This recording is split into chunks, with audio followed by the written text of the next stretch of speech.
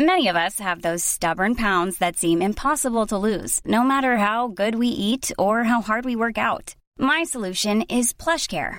PlushCare is a leading telehealth provider with doctors who are there for you day and night to partner with you in your weight loss journey. They can prescribe FDA-approved weight loss medications like Wegovy and Zepbound for those who qualify. Plus, they accept most insurance plans. To get started, visit plushcare.com/weightloss. That's plushcare.com/weightloss. Ever catch yourself eating the same flavorless dinner 3 days in a row? Dreaming of something better? Well, HelloFresh is your guilt-free dream come true, baby. It's me, Keke Palmer. Let's wake up those taste buds with hot, juicy pecan-crusted chicken or garlic butter shrimp scampi. Hello Fresh. Stop dreaming of all the delicious possibilities and dig in at HelloFresh.com. Let's get this dinner party started.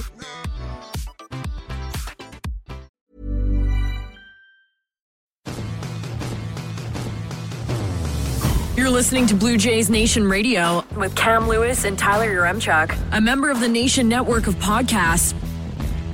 Episode 169 of Blue Jays Nation Radio is brought to you by Betano. Check them out at betano.ca, the 2023 EGR brand of the year. Whether you want to bet on baseball, football season's just around the corner, maybe you want to lock in some futures, you can do it all at Betano. The game starts now at betano.ca. Coombsy, episode 169 of Blue Jays Nation Radio is going to be a memorable one, but also a hilarious look back at episode 168, because we've been wrong about a lot of things throughout the course of this podcast. Perhaps none more hilarious than the fact that in episode 168, me and you were like, listen, Davis Schneider, cool. Like, yeah, he's getting called up, 28th round pick. I love the story. But come on, you're kidding yourself if you think one guy is going to just turn around the vibes of this whole season.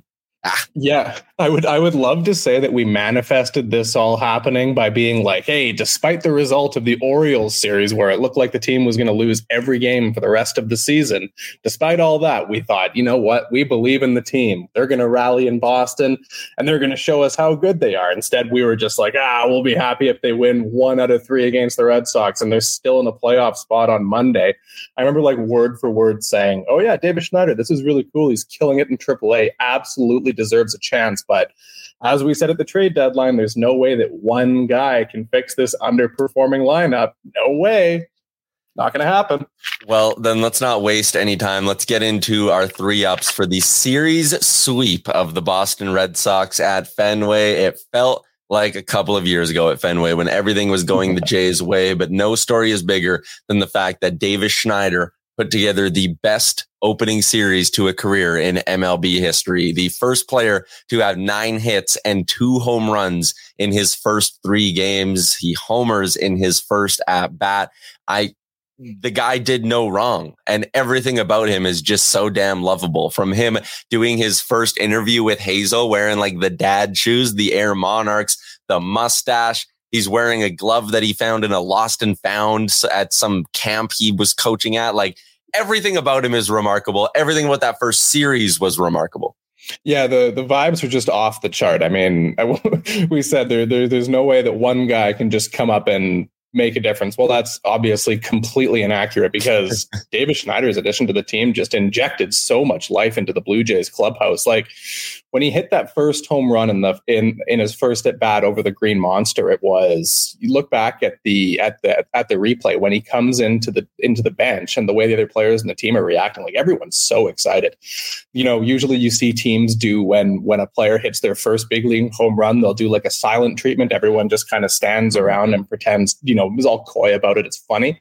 There was just no way. Like everybody was so jazzed up, and it just set the tone for the entire weekend. It really felt like after Schneider hit that home run, not only were they going to win the Friday game, but they were going to kick the doors open the entire weekend. The vibes after that just absolutely shifted. And I mean, like we said, we didn't think that one player could make a difference, but here we are. Like the Jays badly needed some life injected into their lineup, and that's what Schneider brings. He has a really good approach, doesn't swing at garbage, waits in his sweet spot, waits for his pitches, and it's really refreshing watching somebody with that kind of approach. When we're done recapping this series, we'll talk about, I guess where Davis Schneider fits in going forward as we head into a big 4-gamer against the Cleveland Guardians for the remainder of the week. Yeah, that was just unbelievable. 9 for 13, 2 home runs, 5 RBIs. You mentioned it. I think this team just so desperately needed a positive story, especially coming into a series where it's like, okay, still no Bo Bichette, right? He's on the IL. You've lost Romano now. You've lost Richards. Like the negative stories were just starting to pile up a little bit for this team. But you go out on the road, you get a rookie to come in and essentially be your best player for the series. And I think it probably just loosened everyone up to some extent. Yeah, you know who it actually reminds me of? And I mean, they're probably different players in a lot of different ways, but I remember in the 2016 season, the Jays got off to a pretty slow start offensively. And it looked like the team it just totally lost its groove from 2015 when they were so good. And the start was just bleh. But then it was the return of Devin Travis to the team's lineup that really brought them to life. And I mean, not the exact same player, of course, but similar kind of energy, right? And I mean, sometimes that's just what it takes, is just injecting one guy into your lineup that has a different approach, is a bit of a spark plug. And I mean, also to the credit of John Schneider, he saw Davis Schneider, no relation, which gets very confusing. Schneider saw Schneider doing well and was like, all right, for the third game, I'm going to move you up to the number 3 spot in the lineup, which is like, damn, that's a gutsy move. Like, you know, you wouldn't have we joke about Charlie Montoyo with the spreadsheet making the decisions. You probably wouldn't have a recently called up AAA guy batting third usually, but given the way he went, John Schneider went with his gut instinct and it worked out. Like sometimes you got to lean into who's playing well and just put those guys up the lineup. I love that you brought that up because again, on this pod, we love bringing up that it's so easy to shit on the manager and point out when a reliever does bad. It's like, why did the manager do that? Why did he pull a starting pitcher early? But when they make good reads, you got to tip your cap to. And that was a fantastic read, throwing him up into the 3 spot. And the guy responds with a 4-hit game, 4 RBIs, hits another dinger. Casual stuff for the guy Brandon Belt called Babe Schneider in his pregame interview, which is a nickname I think can actually stick. The first up, it's obviously Davis Schneider. No doubt about it. The second up for this series, how about we give some love to the 3 starts the Jays got? Alek Manoah goes 6 2/3. Chris Bassett cleared 7 innings, only allowing the 1 earned run. And Jose Barrios gave up the 1 dinger to Rafael Devers. But other than that, Red Sox didn't get anything else on him. It was a 3-run bomb from Devers, and that was it, as Barrios almost went 6 full innings against the Red Sox. The Jays got 3 really good starts in that series, and it was from 3 guys, none of which are named Kevin Gausman, which is huge. So Barrios stays hot. Bassett's pitching really well as of late. Probably the biggest one, though, Coombsy, is the best start of the year from Alek Manoah. Yeah, you kind of expect something close to or a quality start from Barrios. You expect Bassett to log the innings. Those are the veterans. They're doing their thing. But Alek Manoah this year, you have no idea what to expect. And I can remember looking ahead to this and seeing, oh man, Manoah's going to kick off the Boston series. You know, he had a hard time with the Red Sox earlier this season. He had the offseason beef with Alex Verdugo. Like the Red Sox, I think it's safe to say the Red Sox aren't a big fan of him. They want to hit him. They want to tee off on him. They want to make a fool of him. They want to, showboat as they're rounding the bases. I think that's valid to say. And Manoah pitched there's games where there was better results. Like think back to that game against Kansas City earlier this year where he goes 7 or 8 innings, whatever it was, only allows a run or 2. Sure, that was a better result, but at no point did it look like he was super confident or in control of that start like he did against the Red Sox, striking 5 guys out. Alek Manoah had the energy on the mound that we used to see from him in 2021 and 2022. It's something that we haven't seen that much this year because obviously his confidence, the mental aspect of the game is going to get shaken up quite a bit given the struggles that he had. But this is the Alek Manoah that we know. And this is the first time where I've really seen this season. Yeah. I mean, there was the Detroit start too when he came back up. It's probably this one and that, but the fact he did it against a real team this time on the road in Boston, not an easy place to pitch, like that's a very encouraging sign. This could be it looks like a season changing start for Manoah. Yeah, and they're going to keep going with the 6-man rotation for now. But if you're viewing it as a pure Manoah versus Hyun-Jin Ryu competition, through one go around of the 6-man rotation, Manoah has the clear step up here. So it'll be interesting to see if he can build on it a little bit. His control was there, which is what I liked. He walked a couple batters. He hit a batter as well, but he threw 89 pitches and 62 of them were strikes. So it wasn't the Alek Manoah that was struggling to find the zone. Just from watching it, he got a lot of batters down 0-2. He was up in a lot of counts, 0-2, 1-2. So the control is what was really impressive for me. He ended up getting 5 strikeouts as well. So a solid start from Manoah. Rios good in game 2. Bassett good in game 3 as well. For our third up, Coombsy, the return of the long ball. like everyone was going yard in this thing. In the first game, I mean, Merrifield, Vladdy, first inning, boom, set the tone for the series. Schneider had some. Varsho got off the Schneid. He hit a dinger. Then in the final game, he came off the bench when Kiermaier got hurt, smacks a triple to the gap in center. Matt Chapman had himself a good series. The return of the long ball, I think, could be the third up here. Yeah, it's really funny timing because prior to the weekend, prior to the series, there was an article in The Athletic by Caitlin McGrath that kind of exposed a tweet from Don Mattingly saying that, there's a lot of people that, expected the offense to be better. They expected, 6, 7, 8 guys to hit 30 home runs.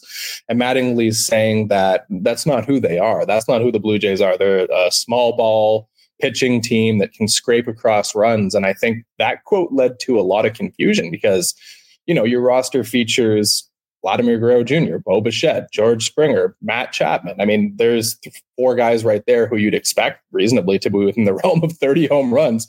So, and then you have like Brandon Belt. He's not going to hit 30 home runs, but this is a lineup that shouldn't be average to below average whatsoever. And it's kind of funny seeing that quote. And it's almost like, man, did this get passed around the locker room? Did this make its rounds? Because on Friday in the first game, they teed off 5 different guys, hit a dinger. Vladdy hits a dinger. Chapman hits a dinger. Varsho hits a dinger. Merrifield, Davis Schneider, of course. Belt hits a dinger in the second game. Schneider hits a dinger again. Like the whole lineup just completely turned around. And I think all it really takes is sometimes you go up against some mediocre pitching. And look, from Boston's perspective, is the lack of starting pitching depth really caught up to them this weekend because they basically did 2 bullpen games in a row, Saturday and Sunday. Saturday was kind of a, Nick Pivetta is not really a reliever. He's a starter, but it was coming after an opener. And then you try and use the opener again the next day. That's kind of what it takes sometimes. And now the Jays have a good groove heading into Cleveland after beating up on some ho-hum pitching. There's going to be no downs for this episode because, again, they swept the Boston Red Sox and the vibes are immaculate. So let's keep going with some ups. How about George Springer? 7 for 12, couple doubles, drove in some runs. He got off on the right foot in this series really from the get-go. Like early on in that first ball game, he was getting on base, getting hits. So George Springer looking like he's rounding into form, and man, if you can get George Springer slowly building towards his peak at the same time, maybe a few other guys like a Varsho is starting to heat up, and then maybe a healthy Bo Bichette. It's so funny because 4 days ago, man, we were just shitting on this team. And now I'm sitting here with a big grin being like, damn, it's exciting to think about what this team could do down the stretch. Like, fuck this sport. Well, there's a reason we were so rattled last episode, and it's because you look at the way the team's performing, or the way they were performing ahead of that in the Baltimore series. You look at the thing, and you're like, "There's so many guys underachieving." There was that tweet from Glenn Allenchill where he showed Alejandro Kirk, Springer, Vladdy, those guys, and what they provided offensively, and it's just like if they had performed even 25% below their expectation or career average, the team would be way better off. It'd be an above average offense. So, I mean, we said this after the trade deadline, and it's true, despite what we were saying about Davis Schneider injecting life into the lineup. That's great and all. But at the end of the day, in order for the Jays to have, sustained success down the stretch, it's going to come from these big names coming through. And Springer goes 7 for 12 with 2 doubles. It looks like he's clearly busted out of that slump when he went, 0 for 30 or something like that. The Jays aren't going to do well if George Springer's in an 0 for 30 slump. That's one of your main guys offensively. So at the end of the day, they need those big names to produce. And if they do, the team's going to be very good. Yep.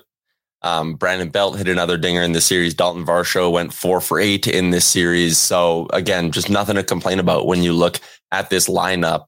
If we wanted to bring up something that wasn't ideal, the Kevin Kiermaier thing. But so at first when he was walking off, the way he was holding his arm from like the front camera they showed up, I was like, holy shit, did he like dislocate his shoulder going into that fence? But then you watch the replay and he absolutely heaves a throw. And you remember like, oh yeah, he made like an across the diamond throw as hard as he could. He's obviously not that hurt. So it's just 8 stitches, I say. Kiermaier should be fine. So even though that's like kind of a down, it's really like, it shouldn't be that serious. He just needed to get his arm stitched up. Yeah, I guess the real down there is, why do the Red Sox have like a garage door in their outfield like that, or whatever that part of the wall was? Why do they have like a gated part of the wall where you can very easily like ding yourself up and scratch yourself? I don't get it. Why is that there? Well, is it like a vehicle coming out of that? I truly have no idea. I have no idea. But I mean, if Yankees fans heard us complaining about Kevin Kiermaier's 8 stitches because of the fence, they would probably have something to say about it, considering the incident that changed their season pretty dramatically. So the Jays win 3 against the Boston Red Sox. We're going to do like a full preview of that Cleveland series towards the end. But Cam, I wanted to ask you, what do you do with this lineup? Because Davis Schneider is red hot. Vladdy wasn't in the lineup. That's why Schneider bumped up to third. With Vladdy back, George Springer heating up, though. What do you do with Davis Schneider? Where would you play him game 1 against Cleveland? I kind of like him in that run producing spot down at like number 6. That's where I referenced Devin Travis as sort of my comparable, and we sometimes saw Travis leading off. But where I always liked him most was down lower in the lineup in a spot where he could drive in a couple of runs. It seems like the Jays have had such a difficult time this year with runners in scoring position. It's not like it's impossible for them to get guys on base. They'll hit singles, they'll draw walks, they'll do their thing. But then when you get down to those spots, it's just strikeout, ground into double play. Like, how many times have we seen Vladdy or Alejandro Kirk ground into a double play? How many times have we seen Matt Chapman swing through 95 miles an hour up in the zone when there's a guy on second and third?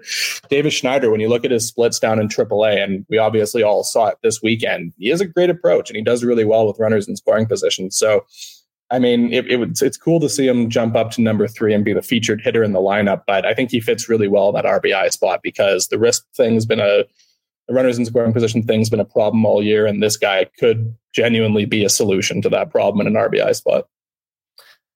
Just considering that fact alone, his approach with runners in scoring position, I would be very tempted, at least for the time being, because the thing I keep kind of reminding myself is like, at the risk of being hilariously wrong again, he's not going to bat 692 all season. You know, like there will be a slump for this guy. He will regress to the mean a little bit here. But considering how good his approach is with runners in scoring position, you mentioned his numbers in AAA. We brought them up on last episode as well. I'd be tempted to throw him above Matt Chapman just because we've seen some frustrating at bats with Matt Chapman recently. You know, maybe this Red Sox series aside, where, I mean, he had 3 RBIs in the series finale, but who didn't have RBIs in that last game. I would be tempted to go Merrifield, Belt, Vladdy, Springer in the 4. And then I think I might go Davis Schneider 5, then Chapman 6 again, just because I kind of like Schneider's approach with runners in scoring position. Yeah, I honestly like when you bring that up, I honestly don't hate the idea of Schneider batting right behind Vladdy. I think that's something that's kind of eluded the team largely during Vladdy's career here, except for in 2021 when the lineup was so stacked. Was this year and last year there hasn't been fantastic protection for Vladdy behind him in the lineup. So I don't think he has easy at bats because of that. So maybe something to consider, especially if Schneider's just killing it right now. Just toss him right behind Vladdy. See what happens. See if that limits or gives him easier at bats, because pitchers are scared to hit to this Davis Schneider, who looks to be like the best baseball player of all time at the moment. Again, if he can be just a consistent threat at the plate, when Bo Bichette's healthy, we're talking about a lineup that's going to go Witt, Bo, Belt, Vladdy, Springer, potentially then Schneider, then Chapman batting 7 at that point. And then Kirk, I mean, Kirk's hitting the ball well all this. He's continuing to hit the ball well. It's been a few series actually where he's been solid. So then Kirk's batting 8 for you. And then your 9 spot is whichever one of Kiermaier or Varsho are in your lineup that day. Like, damn, man, all this. Yeah. It's just funny how the emergence of Schneider, again, we said it wouldn't turn around the season. It totally changed my perspective of the team. Now I'm like, they're deep enough to go on a run. I love it. It's fun to now sit back and try to construct a lineup with a healthy Bo and a MLB quality Davis Schneider playing second base for you every day. It lengthens you out that much more. And it's why we said they should have went out and got a right-hand bat at the deadline. Turns out Atkins was correct to say, I like our minor league options more than those DFA options. But one player really seems to have lengthened out this lineup. Yeah, honestly, it's a good thing they didn't listen to us and not Nelson Cruz or whatever on a show me contract. Instead, they're like, yeah, we got this guy mashing in AAA. Let's call him up. Also, speaking of the Bisons, there's 2 other guys down there, Addison Barger and Spencer Horwitz, both of them on the 40-man roster. They've been killing it too. It seems like, okay, they saw their teammate go up and the way that he's been hitting, and they're like, all right, like, here we go. Like, let's get all the Buffalo boys on the team and just like completely change the complexion of the lineup. Yeah. There you go. That's your 6 ups, I suppose, for the first sweep in a while. When was the last sweep before this? It would have been coming out of the All-Star break, I guess. So, first sweep in about 3 weeks, so not actually that long. The Jays now will move on and play 4 in Cleveland. We'll talk about the Cleveland Guardians in just a second, but first we're going to step aside for a quick break. Life is full of awesome what-ifs, and some not so much, like unexpected medical costs. That's why United Healthcare provides Health Protector Guard fixed indemnity insurance plans to supplement your primary plan and help manage out-of-pocket costs. Learn more at uh1.com. Many of us have those stubborn pounds that seem impossible to lose, no matter how good we eat or how hard we work out. My solution is PlushCare. PlushCare is a leading telehealth provider with doctors who are there for you day and night to partner with you in your weight loss journey. They can prescribe FDA-approved weight loss medications like Wegovy and Zepbound for those who qualify. Plus, they accept most insurance plans. To get started, visit plushcare.com/weightloss. That's plushcare.com/weightloss. I'm Sandra, and I'm just the professional your small business was looking for. But you didn't hire me because you didn't use LinkedIn Jobs. LinkedIn has professionals you can't find anywhere else, including those who aren't actively looking for a new job, but might be open to the perfect role, like me. In a given month, over 70% of LinkedIn users don't visit other leading job sites. So if you're not looking on LinkedIn, you'll miss out on great candidates like Sandra. Start hiring professionals like a professional. Post your free job on linkedin.com/people today. All right, Coombsy, big 4-gamer against the Cleveland Guardians as the Jays will look to stay hot. It's a Cleveland team that is trying to stay in the race in the AL Central. But before we preview that series, let's actually bring in Brandon Douglas for the AL East report, because I'm looking at the wild card standings. I'm seeing the Red Sox are a little bit further back than they were a couple days ago. Brando, I'm seeing the Yankees are a little bit further back than they were a couple of days ago as well. I'm assuming things broke pretty well for the Jays on the out-of-town scoreboard. For the most part, yeah. The one team maybe be the exception there is that the Rays, they're more inclined at this point to be keeping pace at the top of the Orioles and sliding back into the Jays realm of possibilities here. The Rays, they won 2 of 3 in Detroit, and we talked at length about how the Rays had really been kind of scuttling here in the middle of the season, but they've won their 3rd straight series, none of them against particularly good teams, mind you. And it's going to continue because they're going to now host St. Louis for another 3. They got taking advantage of their weak stretch of the schedule, which as Jays fans and the start of the season that we had know is huge, right? You have to take advantage of it when it is there.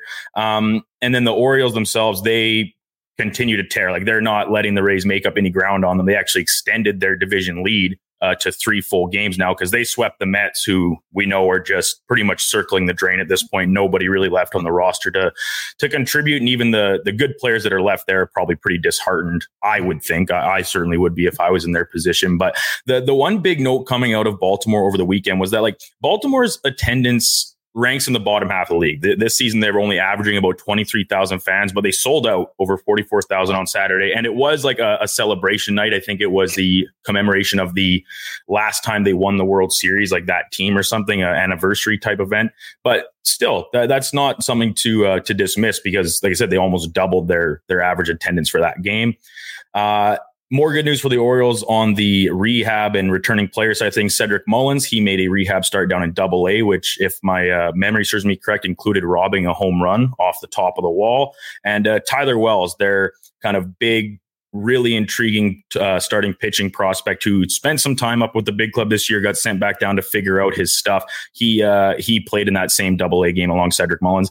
I don't know if we'll see Tyler Wells back again. I think they might just let him ruminate down there and continue to figure things out. He's there as an option, though, if injury trouble does strike Baltimore any further. The Orioles, they will host Houston for 3 games, and then they're going to head out on a 9-game Western Conference road trip after that. So big road trip coming up for the O's.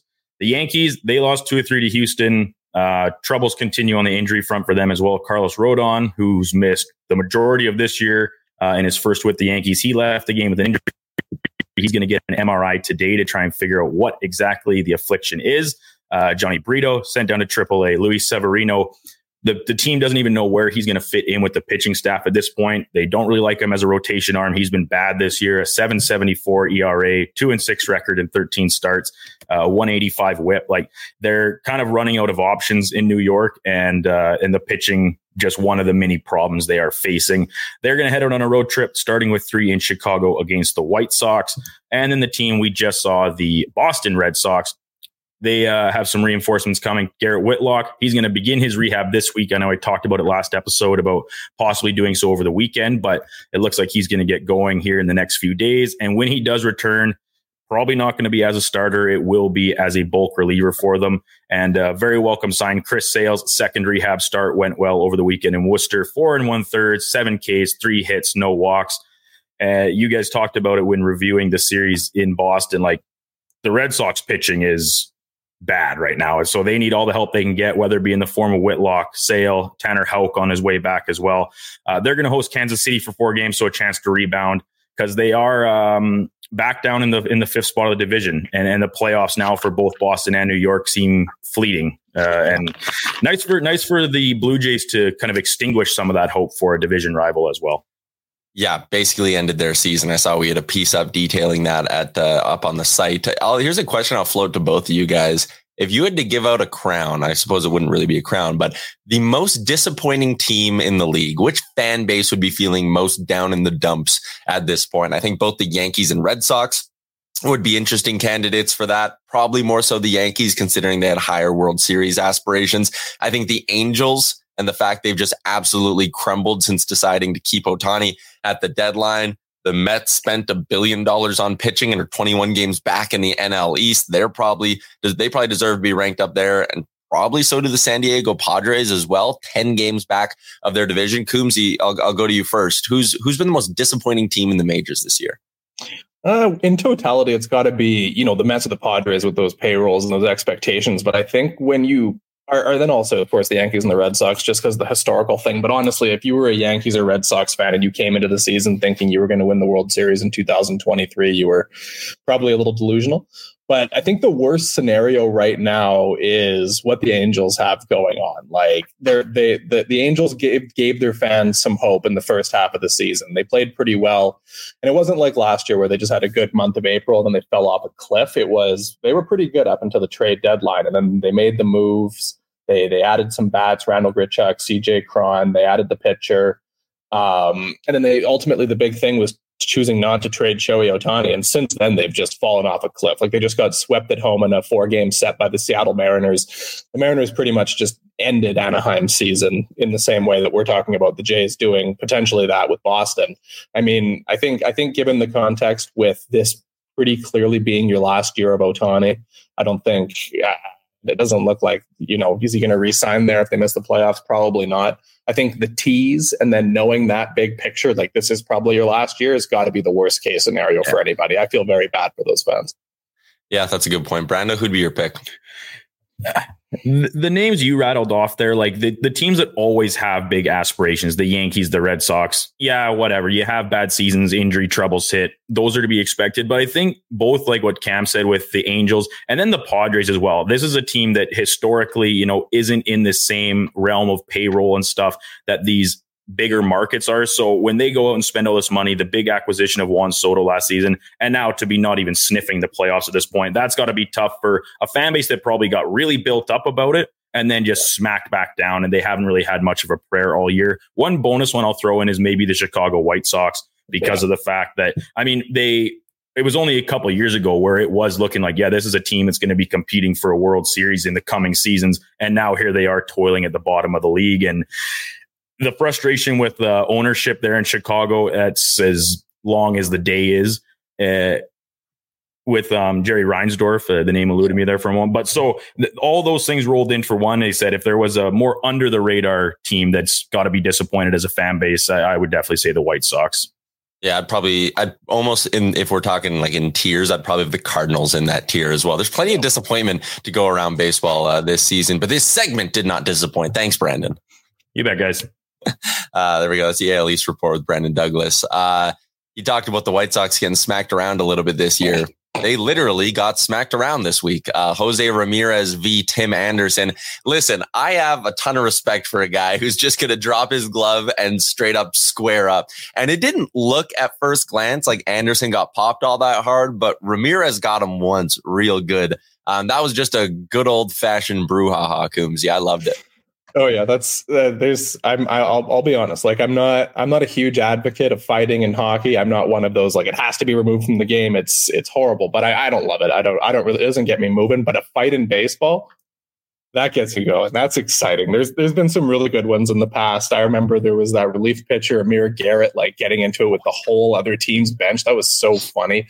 And then this one's so funny because Anderson drops his glove like it's hockey style and really squares up. And it looks like, oh damn, like Tim Anderson's ready to rock. He's gonna kick this guy's ass. And then Jose Ramirez just gets this right hand in there, and then Anderson falls back like he's just been knocked over. It was really quite something. So I mean, how that pertains to the Blue Jays is that Jose Ramirez may wind up being suspended for this upcoming series where the Blue Jays are playing in Cleveland, but nothing's come down yet. There's been no mention. Like, is MLB just going to let this pass and be like, boys will be boys? That's pretty much what Terry Francona said after. He was like, listen, it's not funny, but it's hard not to chuckle. And I mean, I like what you said, though. A good, like, benches, bullpens, all clearing out. Like, the shot of the guys in the bullpen having to run down the stairs in Cleveland, like, as fast as they could was hilarious. I like when it's legit, when it's not like a made up, like, a pitcher threw inside to a guy. And now both benchers are walking out to the mound and, like, no one really wants to do anything, but they feel like they have to go, like, stand out there for a bit and hug someone. When it's legit and it's spicy, that's good. The White Sox do end up kind of getting the last laugh. They win the last 2 games of the series against Cleveland. So the Guardians coming into this one on a little 2-game losing skid. They scored 11 runs in those 3 games against the Chicago White Sox. So they're not exactly hitting the best right now. I'm just looking at their stats over the last 15 days, 22nd in batting average. They have a team OPS of 679, which would rank them 26th in the league over the last half a month. So things are not exactly going well for Cleveland. They've also battled with injuries in their rotation this year. So you look at the starting pitching matchups. Game 1 tonight on Monday, going to be Hyun-Jin Ryu against Gavin Williams. Kikuchi gets game 2 for the Jays. Gausman gets game 3. Alek Manoah gets game 4. And Cam, when I rattle off those names, when you think about how well the Jays are playing, it's hard to not be very optimistic of their chances to go take 3 or 4.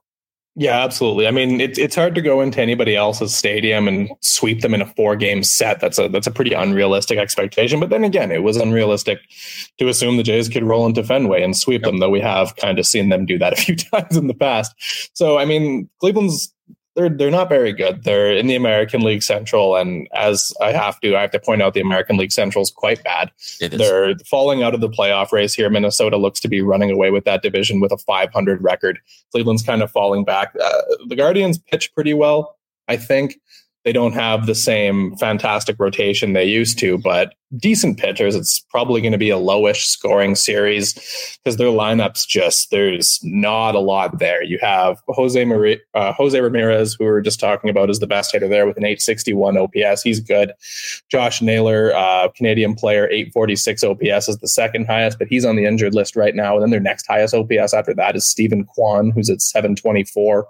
Josh Bell, 701. Then everybody else is in the 600s. Like, it's not a great lineup. It's not a lineup that scores a bunch of runs. The Jays have a handful of good pitchers going. I'm really interested to see how Hyun-Jin Ryu does in his second start, because the first start, there was obviously all the rust in the first inning. Baltimore really got on him. So it'll be interesting to see kind of how that goes, because they're not going to, you mentioned this earlier, they're not going to keep up the 6-man rotation forever. So what's going to be the option? The thing that I suggested a while ago is if Manoah struggles, then he goes down to AAA because he has options. But given the way he pitched against Boston, I mean, seems like it's trending in a different direction. Yeah, I've brought this up a few times. I also don't hate the idea if you were to just use Ryu as an opener every 5 days and be like, hey, man, you're going to get us through the rotate or through the batting order, through the first inning in a bit. And then we're going to bring in Manoah right after. And we're just going to let you guys kind of piggyback your way. You each get innings. If they're both like consistent enough and you can trust them enough, I don't see a downside to doing that and just keeping Ryu on the roster almost as a way to have a day where it's like, hey, our bullpen might not be as taxed because we know Ryu's going to probably get us through 2 innings, and then Manoah can get us through 4 or 5 after and can cut down on the number of relievers we use on the Manoah start days. It'll be interesting, but we're probably a couple weeks away from having to really dig into that decision the Jays will have to make. Just looking at the AL wildcard race, the Mariners are right there, 2.5 back of the Jays. They've won 5 in a row, but they're going into a series against the aforementioned San Diego Padres, who, you know, they're still in it. As much as we talk about them being disappointed, they're only 3 games back of the Cubs for that last wildcard spot in the National League. Handful of teams they'd have to jump to get there, but they still have a reason to be competing pretty hard is my point. So Seattle's got a tough series against the San Diego Padres. Houston is taking on Baltimore. And that one gets interesting, Cam, because we have talked about how you don't want the Jays jumping into that second wildcard spot. We are happy with the third one. So I think for the second straight series here, we are all Houston Astros fans. Like, we want them to go sweep that series against the O's. The Jays sweep their series against Cleveland. And who knows what the standings could look like after that, but we're rooting for the Astros. Yeah, if the Jays are a wild card team, and this is not really an if, it's when they are. They're very likely not catching Baltimore unless the Orioles implode. But even then, they have to jump over Tampa. It seems very difficult. The spot we want the Jays is wild card number 3, because then you get to take on the winner of the American League Central. And I mean, imagine being wild card number 2 and you go on the road to play at the fucking Trop for your wild card series. Like, no, absolutely not. I wouldn't even tune in to watch that. Not a chance. That's just horrible. So, I mean, and then same thing. Even if you're wild card number 1, you're probably hosting Tampa. You might be hosting Houston. Like, that's so much worse than just going to Minnesota and playing the Twins. So yeah, I agree with you. Let's see Houston win some games here so that the Jays can stay in wild card 3. That's what we like to see. And then we need to see Seattle losing some games too, man, because they're making things interesting. Also, Minnesota kind of is like Seattle light when it comes to the number of Jays fans who will travel down. Like, a lot of Jays fans from Manitoba and things like that, and I mean, Northern Ontario, will make the drive for those games. So I think a wildcard series in Minnesota would actually be really cool. So we'll see how the standings break. Who else is everyone playing? Tampa Bay is playing St. Louis. So they should have a pretty easy time with them. The Yankees are taking on the White Sox. The Red Sox are taking on Kansas City, and the Angels are taking on San Francisco. Speaking of that Yankees-Astros series, did you see that clip of Giancarlo Stanton rounding third and running home? I was watching the game live because I was interested to see how Verlander was going to pitch, actually. And that was like, I know he's done it a couple times this year where he just like lightly jogs, but like from the second the ball was hit, he does not take a hard stride at all. And the third base coach still sends him. It was insane. Like, I know we were talking the other day about like, oh, George Springer having that rough stretch. There was talk about what would you do with him in the off season? Like, it's kind of turning into an ugly contract. And my stance was, he's still good in the clubhouse. Like, having George Springer around, he's good in the field. You know, when he's hot, you're going to get some good weeks out of him. I look at that Giancarlo Stanton contract and I look at the way he was running those bases and I'm like, man, I don't know what you do if you're the Yankees. Yeah, that's a rough one. Like, at this point, Stanton, his role on the team is just to stand in the batter's box and try and hit a home run. Like, he's pretty much like a 3 true outcomes player, walk, strikeout, or home run on the bases. He can barely move. Like, we saw somebody on Twitter did a video, Max, syncing that one up with a couple of years ago when he was managing the White Sox, Tony La Russa running out, interacting with an umpire, and it looks really funny. Yeah, I don't know what you do with Stanton, man. That's a weird situation. That effort was quite bad. That you can understand why Yankees fans feel the way they do about this season. Yeah, I'm trying to see how much is left on Giancarlo Stanton's contract too. 10 years? I don't know. Like, that was like a forever contract he signed with the Marlins back in, what would that have been, 2013, 14? Yeah. I think that was like a 15-year contract, wasn't it? I got it here. So this year he's making $32 million. And then in 24 and 25. So he's got 2 more years at $32 million, another year when he's 36 years old at $29 million, and then another year at 25 before a club option in 2028. And I have a sneaking suspicion they will not be picking up that club option. But I was watching the broadcast, like you mentioned, his role is basically now just to like stand there and try to hit home runs.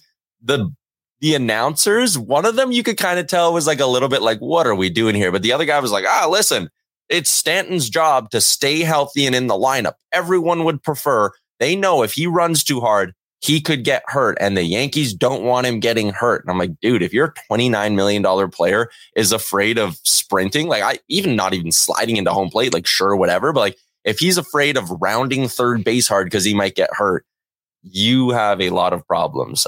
But anyways, that kind of went viral this week. Thought it was funny. 4 games against the Cleveland Guardians for the Toronto Blue Jays, and it all starts tonight. A lot of baseball coming up, Coombsy. You enjoy these 4 games. We'll chat again on Thursday or Friday. That's just.